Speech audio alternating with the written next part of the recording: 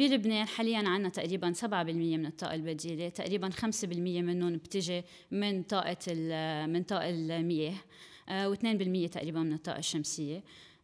نطمح أن نوصل أكثر، خصوصاً لأنه الطاقة البديلة بلبنان أمر أساسي ليكون عنا أمن طاقوي. يعني إحنا هلأ بس ننظر لمشاكل الكهرباء، غير أنه الكلفة الكبيرة من الدين العام، كمان عم نخسر سنوياً كتير كمان دولارات عم تخرج كرمال استيراد النفط. ففينا نعتمد على الموارد الطبيعية الموجودة عنا، الطاقة البديلة، طاقة شمسية، طاقة هوائية، طاقة رياح، أكيد كمان عنا غيرهم بس هودي الأساسية حالياً. وكمان أنه كرمال نقدر كمان نخفف من قد عم نخسر عملة صعبة، ونعتمد أكتر على الموارد الموجودة عنا ونخفف كلفة الكهرباء، لأنه كمان نحن بننتج كهرباء كتير كلفتها عالية مما بيأثر سلبياً على الاقتصاد.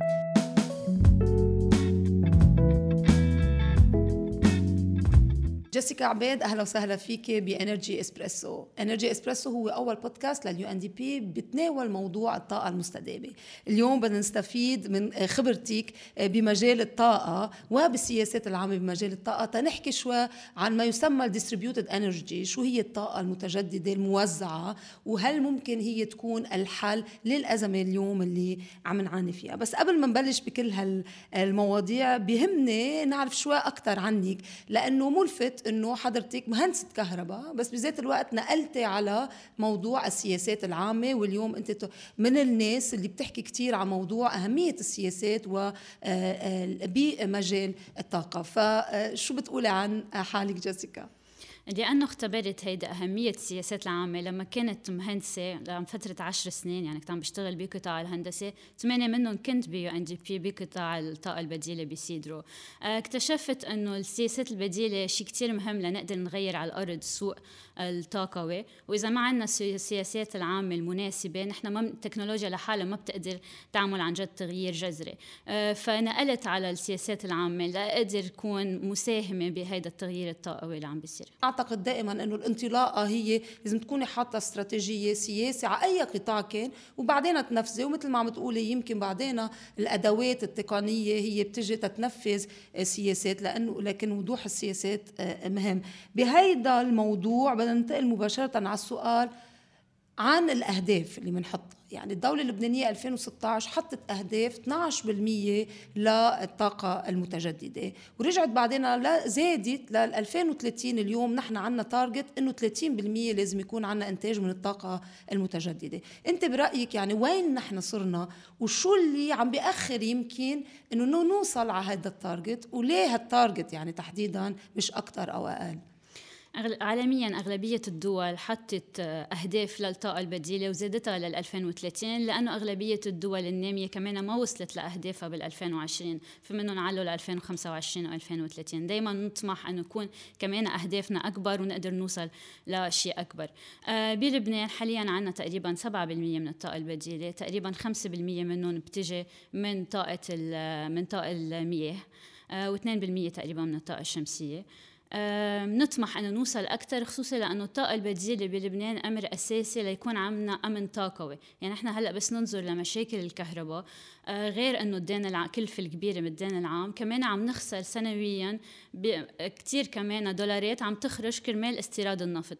ففينا نعتمد على الموارد الطبيعية الموجودة عنا، الطاقة البديلة، طاقة شمسية، طاقة هوائية، طاقة رياح، أكيد كمان عنا غيرهم بس هودي الأساسية حالياً. وكمان أنه كرمال نقدر كمان نخفف من قد عم نخسر عملة صعبة، ونعتمد أكتر على الموارد الموجودة عنا ونخفف كلفة الكهرباء، لأنه كمان نحن بننتج كهرباء كتير كلفتها عالية مما بيأثر سلبياً على الاقتصاد. طب السؤال يعني بدنا نسأله اليوم، يعني إذا نحن بأحوالنا العادية اللي كانت قبل لنقول وكان حاطين تارجت 12 وعم بتقول إنه وصلنا بس 7، كيف اليوم بالوضع اللي نحن موجودين فيه كيف ممكن نوصل على 30%؟ يعني في إمكانية أول شيء، وإذا في إمكانية كيف؟ هون في فرصة كمان كتير كبيرة للبنان، لأنه منشوف أنه أغلبية الاستثمارات عالميا عم بتروح للطاقة البديلة، صارت أقل من القصص المواد المحطات الحرارية والنفط والغاز. ففينا نستغل هيدي الفرصة لنقدر نشجع الاستثمارات بلبنان، ولكن أكيد عنا وضع سياسي واقتصادي ومالي كمان بدهم حل مستدام تنقدر نعمل هيدا الشيء. والشق الثاني أنه عالميا كمان كلفة الطاقة البديلة، طاقة شمسية، طاقة الرياح كتير انخفضت. يعني هلأ عالميا أكيد الأسعار بتتفاوت من دولة لدولة. تقريبا كلفة الطاقة الشمسية إذا بدنا نحط باور بلانت سولار فارم تقريبا $3.5 على كل كيلووات ساعة، يلي هي كتير منخفضة. أكيد هيدي الطاقة موجودة بس يكون في شمس بحالة الطاقة الشمسية، طاقة الرياح موجودة بس يكون في رياح، في قصص كمان تكنولوجيا تخزين فينا نزيد عليها. ولكن هيدا السعر يعني تقريبا المعدل أكيد بلبنان رح يكون شوي أعلى، بالمنطقة تقريبا الكلفة شي $5، ولكن فرصة كتير مهمة لأنه صارت كلفتها متراجعة والتكنولوجيا متطورة أكتر. المفروض نحن نكون عم نستغل هالفرصة. جيسيكا، مؤخرا مجلة فوربس شرق الأوسط ذكرت أنه لبنان بحاجة لاستثمارات بالطاقة المتجددة تقريبا ب6.7 مليار تنحل مشكلة النقص اللي عنا إياه بالكهرباء. 6.7 مليار نحن ما بنعرف كتير قليل، وهل بتعتقدي انه هيدا الرقم هو مزبوط وبيحل لنا مشكله الكهرباء؟ ولانه هيدا التويت اللي نحط وراح فايرل والعالم كلها تداولتها بلبنان انه شوفوا 6.7 مليار بتحل لنا كل مشكله الكهرباء، فرأيك بالموضوع؟ اكيد هلا هم المواطن انه يكون عنده كهرباء، خصوصا انه هيدي كمان طاقه نظيفه. بس لجاوب على السؤال رح اتطرق للشق السياسات العامه والشق المالي والشق التقني. بالسياسات العامه مفروض تكون ركيزة خطة كهرباء والسياسة العامة بالكهرباء أنه نقدر نأمن الكهرباء الأرخص، لأنه هيدا الشيء بيأثر على الاقتصاد. ليكون عنا اقتصاد منتج بده يكون عنا الكهرباء الأرخص. وثانيا بدنا نكون عم نعتمد أكثر على الموارد الطبيعية الموجودة عنا، يلي عنا كتير طاقة بديلة، واللي حكينا عن قبل أنه أهمية الأمن الطاقوي وكمان ننزل الكلفة. وهون بندخل كمان بالشق المالي. هل يا ترى هيدي 6.7 مليار كلفة عالية؟ نعم انها هي كلفة عالية، لانه نحن فينا نكون عنا حل مستدام بتقريبا 2.5 مليار دولار. فهيدي الكلفة العالية بتدخل لأنه الطاقة الشمسية، هلأ بنصير بالشق التقني، الطاقة الشمسية طالما في شمس عنا كهرباء، بالليل مش عنا كهرباء، اليوم شتاء ما عنا كهرباء. كمان بالطاقة الهوائية ما عنا هواء ما عنا كهرباء. في عنا نحن الطلب الأساسي بالكهرباء بده يكون عم يتأمن كل الوقت 24 ساعة بالنهار 7 أيام بالجمعة. تنقدر نأمن هيدا الطلب ما في يكون عنا طاقة فاريبل مثل الطاقة الشمسية والطاقة الهوائية يلي بتتغير. أكيد فينا نزيد تخزين كمان بعد على الطاقة الشمسية والطاقة الهوائية، بس هيدا بيجي كمان مع كلفة. يلي بيأمنوا البيس لود يعني بالطاقة البديلة يلي بيأمنوا هيدا الطلب الأساسي هن طاقة المياه. ولكن بحالة لبنان كمان هلأ يعني مع التغير المناخي فينا نزيد 300 ميجاوات. تقول قد ايه هيدا نسبة 300 ميجاوات؟ لبنان بحاجة تقريبا بوقت الذروة كان قبل الأزمة 3600 ميجاوات. نحن منغطي أقل من 2000 ميجاوات، يعني عنا نقص بأكثر من 1600 ميجاوات. فطاقة المياه فيها تغطي بس 300 من أصل هال 1600 ميجاوات. وبعدين في كمان الطاقة الجوفية، ولكن كلفتها بعدها كتير عالية عالميا، فأفضل نضطر لها بتكون تدخل بالمزيج الطاقوي بعد 2030. فبده يكون عنا نحن هلأ نزيد طاقة شمسية وطاقة رياح، أكيد بحاجة لتخزين، ولكن نعتمد كليا 24 ساعة بالنهار عليهم. تقنيا أمر صعب، ماليا كمان أمر صعب. بضل بحاجة نحن لمحطتين توليد كهرباء على الطاقة الحرارية. كمان فينا أكيد المواطن يمكن بيقرأ وبيسمع في محلات فيها مثلا عندها إنتاج كهرباء أكثر من 90%، مثل الناروج مثلا، أغلبيته هيدا جاي من طاقة المياه، لأنه هن عندهم هيدا طاقة المياه. نحن كان عنا أكثر طاقة مياه عم بتخف، وكمان الطلب عم بيزيد على الكهرباء أكيد من زيادة سكانية. بعدين كل ما تقدم الاقتصاد كمان بيأثر على هيدا الشيء. فما فينا نعتمد هلأ حاليا اليوم 24 ساعة على الطاقة البديلة. يعني اليوم اعتمادنا لازم يكون على الطاقات التقليدية، اللي أفضل يكون غاز، لأنه اليوم عم نستعمل الفيول أويل، أفضل نتحول للغاز. ومع الطاقات المتجددة اللي هي عم نحكي مثل ما فهمت على الطاقة الشمسية أولا والطاقة الهوائية، لأنه الهيدرو ما عنا يمكن القدرات الكافية تنقدر إنه نعتمد على الهيدرو. وبالتالي عم تقولي كنت 2.5 مليار بيعطونا كهرباء 24 ساعة بأرخص الأسعار. 2.5 مليار تقريبا معدل. نعم.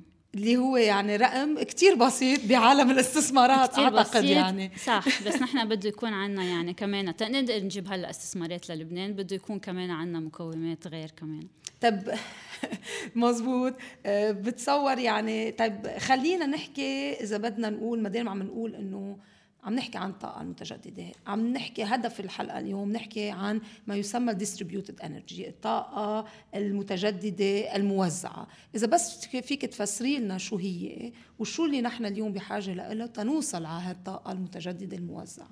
هيدا أكتر شيء المواطن اللبناني هلأ بيعرفها، لأنه عم بيركب طاقة شمسية على بيته تيقدر يأمن كهرباء، أو على مصنعه، أو عم بيجربوا كمان بمحلات بضيعة وغيرها.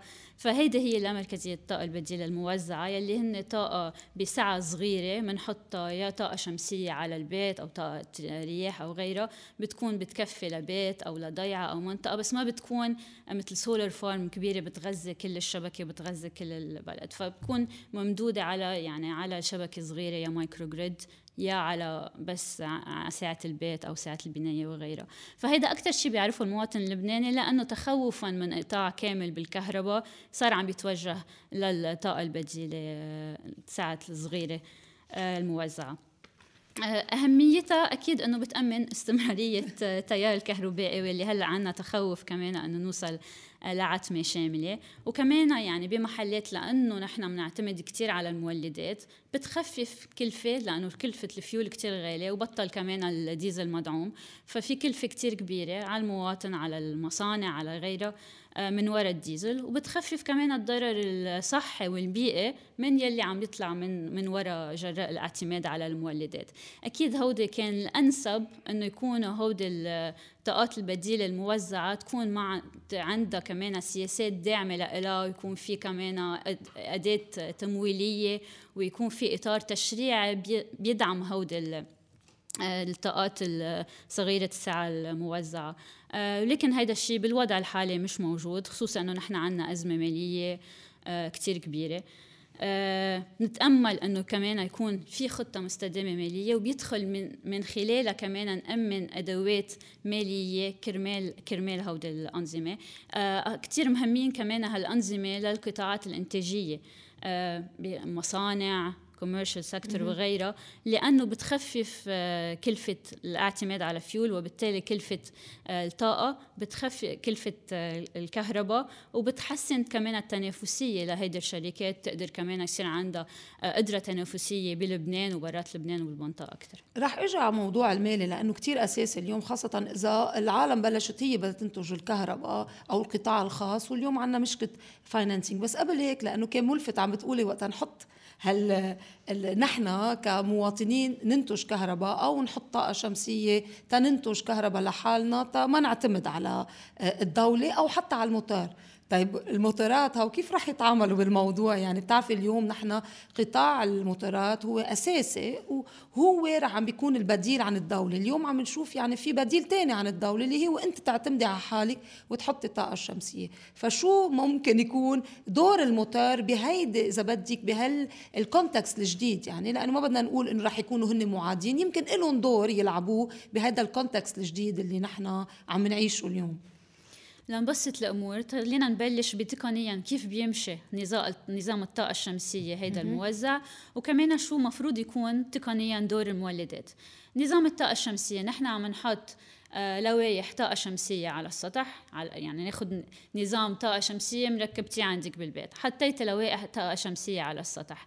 هودي رح يكونوا مربوطين بمحول انفرتر ليقدر يحول الكهرباء من دي سي كارنت طاقة الشمسية للكوران الالترناتيف اللي بنستعمله نحن بالبيت.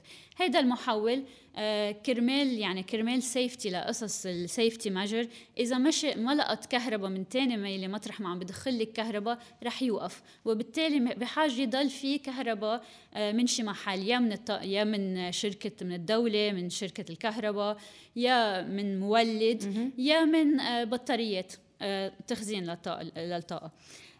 فبهالحالة أغلبية المواطنين عم بتحط أنظمة طاقة شمسية ما عم تتخلى لا عن شبكة الكهرباء، لأنه بصير بحاجة لنظام كتير كبير وبطاريات كتير كبار، وهو أغلبية الكلفة بهيدي الأنظمة بتجي من البطاريات. والبطاريات كل ما استهلكناهن أكتر، يعني في عدة أنواع بطاريات، ولكن كل ما استهلكناهن أكتر كل ما عم بتقصر حياتهم. فما بيتخلوا عن شبكة الكهرباء من ADL من شركة الكهرباء.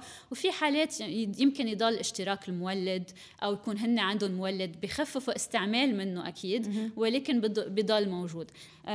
فمن ناحية التخلي عن دولة ما عم نتخلى 100% عن دولة، يعني في أنظمة يكونوا off grid ولكن بده يكون بحاجة مساحتها كتير كبيرة وأكيد بتجي مع كلفة. بالشق الثاني تبع المولدات، هن المولدات مثل ما بتعرفي تقنيا مش معمولين، هن منهم محطة كهرباء يأمنوا 24 صحيح. ساعة كهرباء، هن معمولين كباك أب يأمنوا بس يكون كهرباء مقطوعة لكذا ساعة. هلأ نحن صار عنا انقطاع كهرباء كتير كبير، أوقات عم بيتخطى 20 ساعة بمحلات 24 ساعة. المولدات أصلا ما بتقدر تغطي هيدا الشيء، لأنه كمان في كلفة على المولدات، بصير في كلفة أكتر للصيانة للتشغيل صحيح. وكمان في كلفة يمكن ريبليسمنت يغيروا لهيدا المولد، لا كمان المواطن ما بيقدر يحمل. يعني آخر شيء صاحب المولد بده ينقل الكلفة للمواطن، وفي صحيح. كتير كمان مواطنين ما بيقدروا يتحملوا هيدي الكلفة، ما بيقدروا يتحملوا أصلا كلفة هيدا الموتور يلي عالية. فكمان في فرصة يعني هون بهيدا المحل، خصوصي كمان منلاقي في بلديات عندها هي مولداتها كانت عم بتوزع، يمكن بضياع هي عم بتوزع، عندها مولدات حطتهم وهي عم بتوزع كهرباء. كمان هون الفرصة أنه نشبك هودي المولدات على الطاقة الشمسية، بيصير عنا نظام يعني؟ هجين هايبريد، بنشبك الطاقة الشمسية مثل ما قلنا أنه الطاقة الشمسية كمان هي بس موجودة بس يكون في شمس، فينا نحطها سيستم مشبوكة على شركة الكهرباء والطاقة الشمسية والمولدات. لما ما في شمس بنكون نحن عم نغذي بس من الطاقة الشمسية، ولكن بطل في شمس فينا ناخد إذا موجودة شركة كهرباء أو ما في بناخد من المولد. بهالحالة بنكون نحن عم نخفف استعمال على المولدات وعم نخفف استهلاك من المازوت، وعم نستخدم أول شيء الطاقة الشمسية، ولكن أنه هيدا السيستم بيمشوا ثلاثتهم سوا.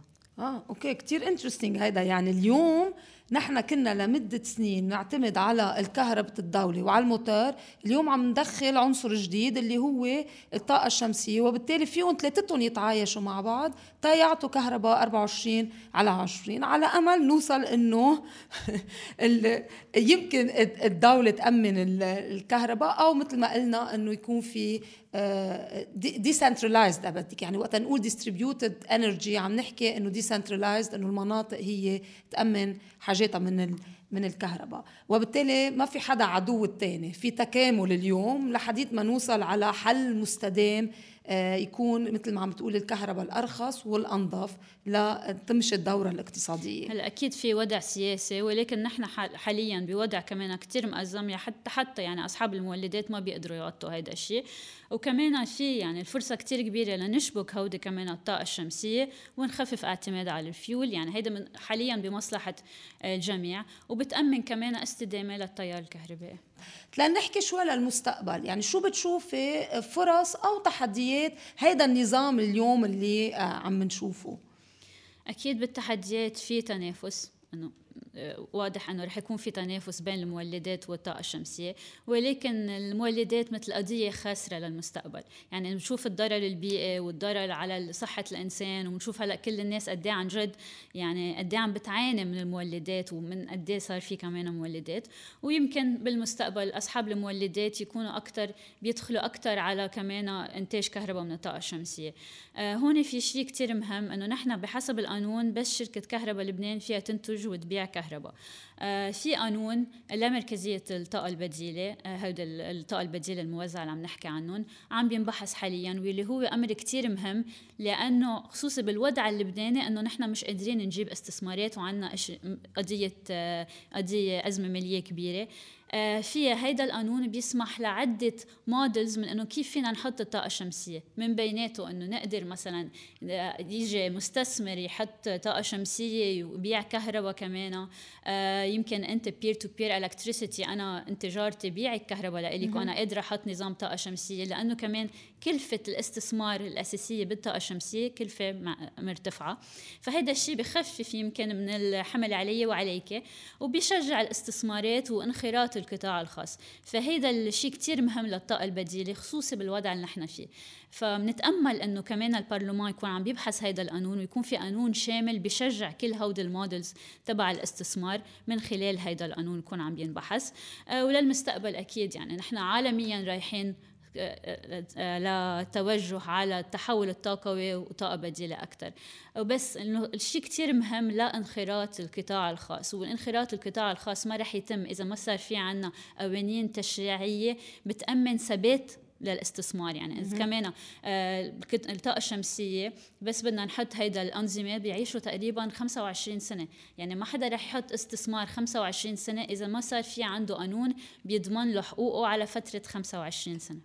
كتير مهم يعني اللي قلتي. طيب إذا بدنا نكون هيك براكتيكال أكتر، اليوم عم نقول إنه بدنا قطاع خاص إنه يساعد، وعم نقول إنه لأنه عنا أزمة مالية، هالقطاع الخاص من وين ممكن يجيب مصاري؟ يعني هلأ لأنه حكينا قبل شوي عم نحكي إنه أنا مواطنة عندي شوية دولارات مخبيطهم، شايلتهم من البنك ومخبيطهم، عم بيجي استثمر فيهم بالطاقة، وعم بتقولي لي بعد ما في القانون أنا بيع لجيراني، ولكن إنه هيدا المحبذ إنه يصير القانون تقدر بيع لجيراني. وسمعنا من قبل إنه عم بيقول على المدى البعيد بكرة بصير أنا إنه وقت أنتج الطاقة صير فيها ارجع بيع لشركة كهرباء لبنان، وبالتالي كمان إنه في أعمل استثمار بهذا الموضوع. ولكن قبل ما إنه هيدا على الصعيد كتير عم نحكي الفردي، ولكن إذا بدنا نحكي على الصعيد الأوسع وقطاع خاص ولازم يدخل تينتج كهرباء، إذا بدنا نقول على إنه ساعات أطول يعني، فشو الفاينانشال مودلز اللي ممكن اليوم تخدمنا بالوضع اللي نحن فيه؟ ولا مرة بنوصل يعني في وضع ما يقوس ما في ولا أموال عم تفوت على البلد. منلاقي الطاقة البديلة من أكتر القطاعات اللي فيها تجذب أموال. يعني حتى إذا بننظر بالمنطقة عالميا، حتى بالدول يلي فيها مشاكل وحروب بضل في أنه عم بيصير، لأنه كمان أهمية الطاقة البديلة خصوصا أنه لما بتكون هيك موزعة أنه بتقدر تأمن استمرارية الطاقة الكهربائية بالتجارة، مصانع، وكمان عندها كمان دور إنساني بتأمن طبعا. كمان للمستشفيات لغيره. فمنا بوضع ما يقوس، ولكن بدنا نشوف نحن كيف عم نستثمر الأموال يلي بعدها عم بتفوت للبنان. في دراسة بالسابق عملتها للأردن وقت أنه كيف قلت أنه كيف فينا كمان نستعمل Energy الأيد ماني فور تريد كمان بيفوت للأنرجي، لأنه بس يكون كمان أموال عم تنحط بالقطاع التجاري بالاقتصاد، كمان بتخفف من كلفة الكهرباء على التجار وغيرهم، وبتصير فينا نحن نصدر لبرا أكتر، نأمن كمان مردود أكبر. في القطاع الخاص طالما نحن فينا نمكنه بده يصير في كمان تمكين للمؤسسات. نحن مستقبليا لبنان اللي بنطمح له يكون في مؤسسات قوية، ويكون كمان القطاع الخاص قوي، ويكون في عنا عن جد تنافس حقيقي بلبنان.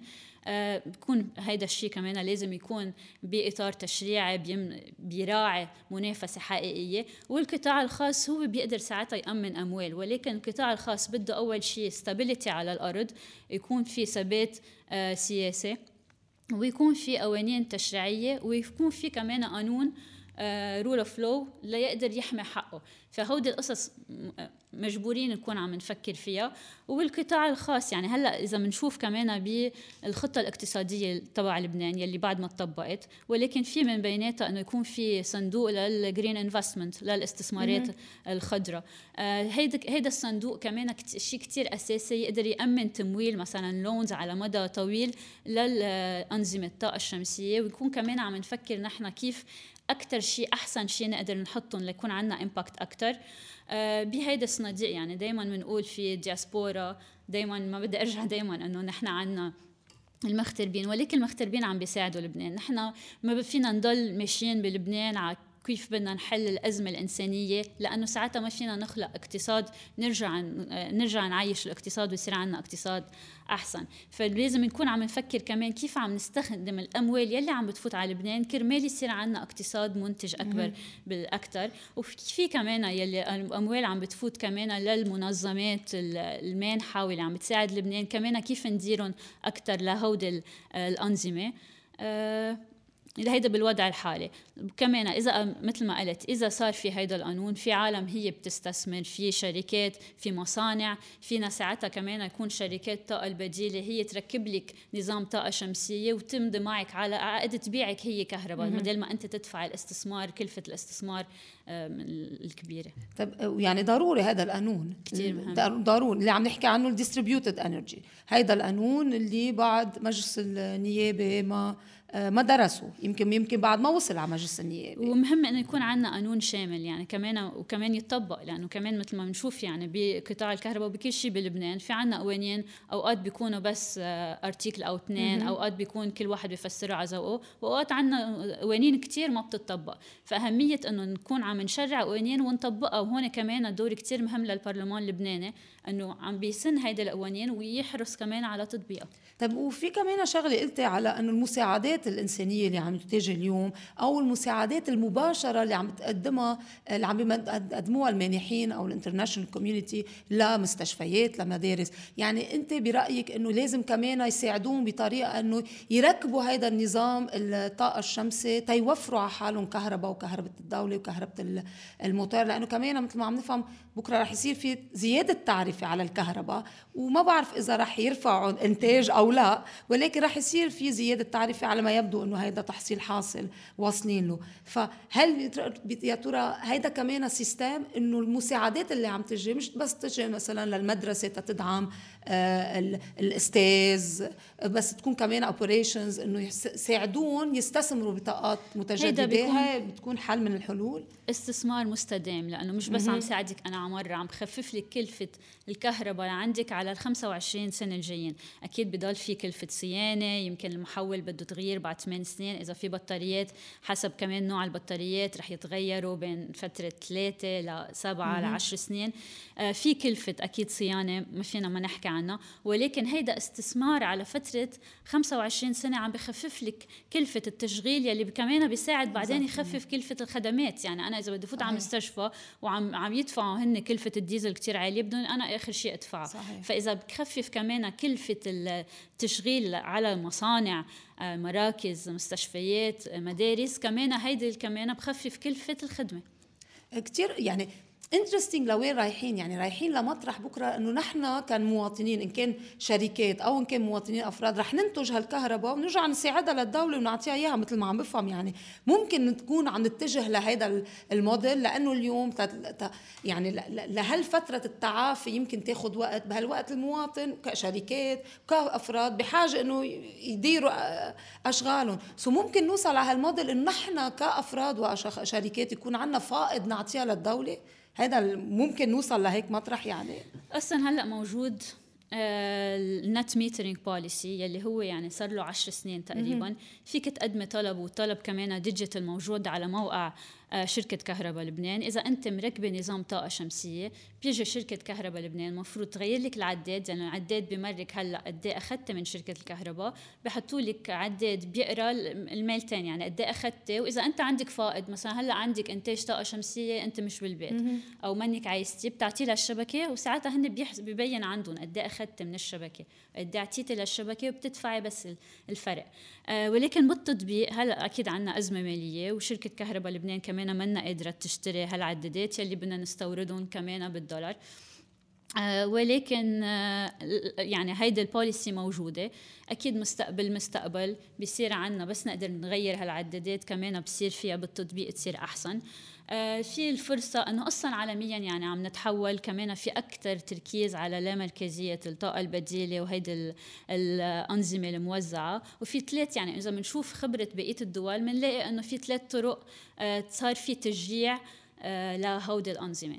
يا صار في تعلية الكهرباء، تعرفة الكهرباء يلي مثلا هيدا الاكزامبل تبع الأردن بنلاقي انه بوقت من الاوقات بال2016 من قبل يعني بلشوا يعملوا تعديل تدريجي لكلفة الكهرباء وغلوا التعرفة، وصار العالم كمان لانه عندهم كلفة انتاج الكهرباء عالية، صارت التعرفة عالية على المواطن، صاروا يستثمروا بالطاقة البديلة. يعني بس أول شيء هو أنه نحن علينا كلفة تعرفة الكهرباء، المواطن بصير يبحث على حلول تانية اللي هي بالأغلبية طاقة شمسية.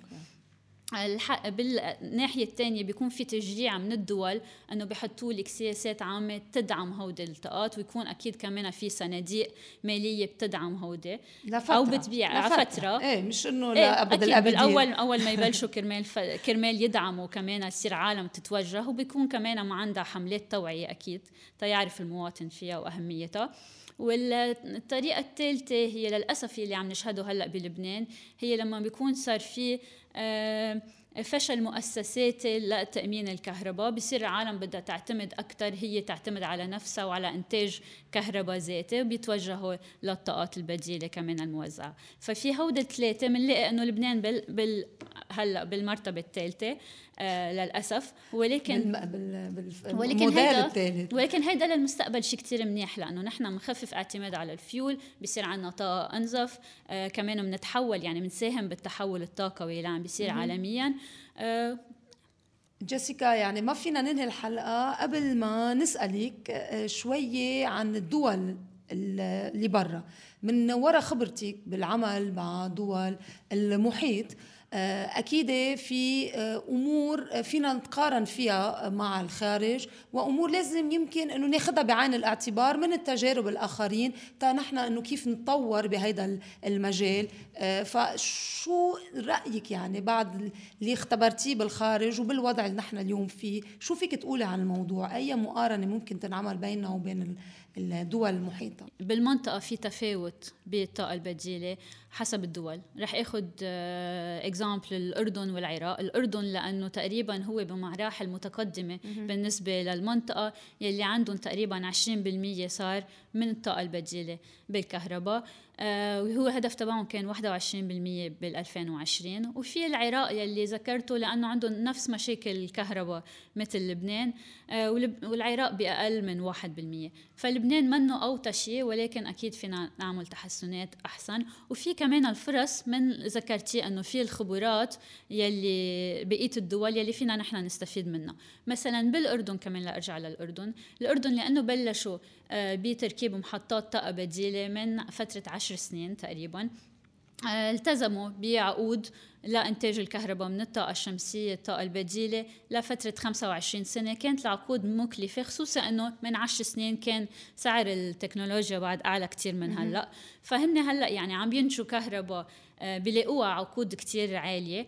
فهلأ فرصة للبنان أنه لأنه صارت التكنولوجيا أوطى، ويكون نحن عم نحرص أنه to get good value for money، بس نعمل حيالله procurement شراء لهيك ونمضي هيك عقود.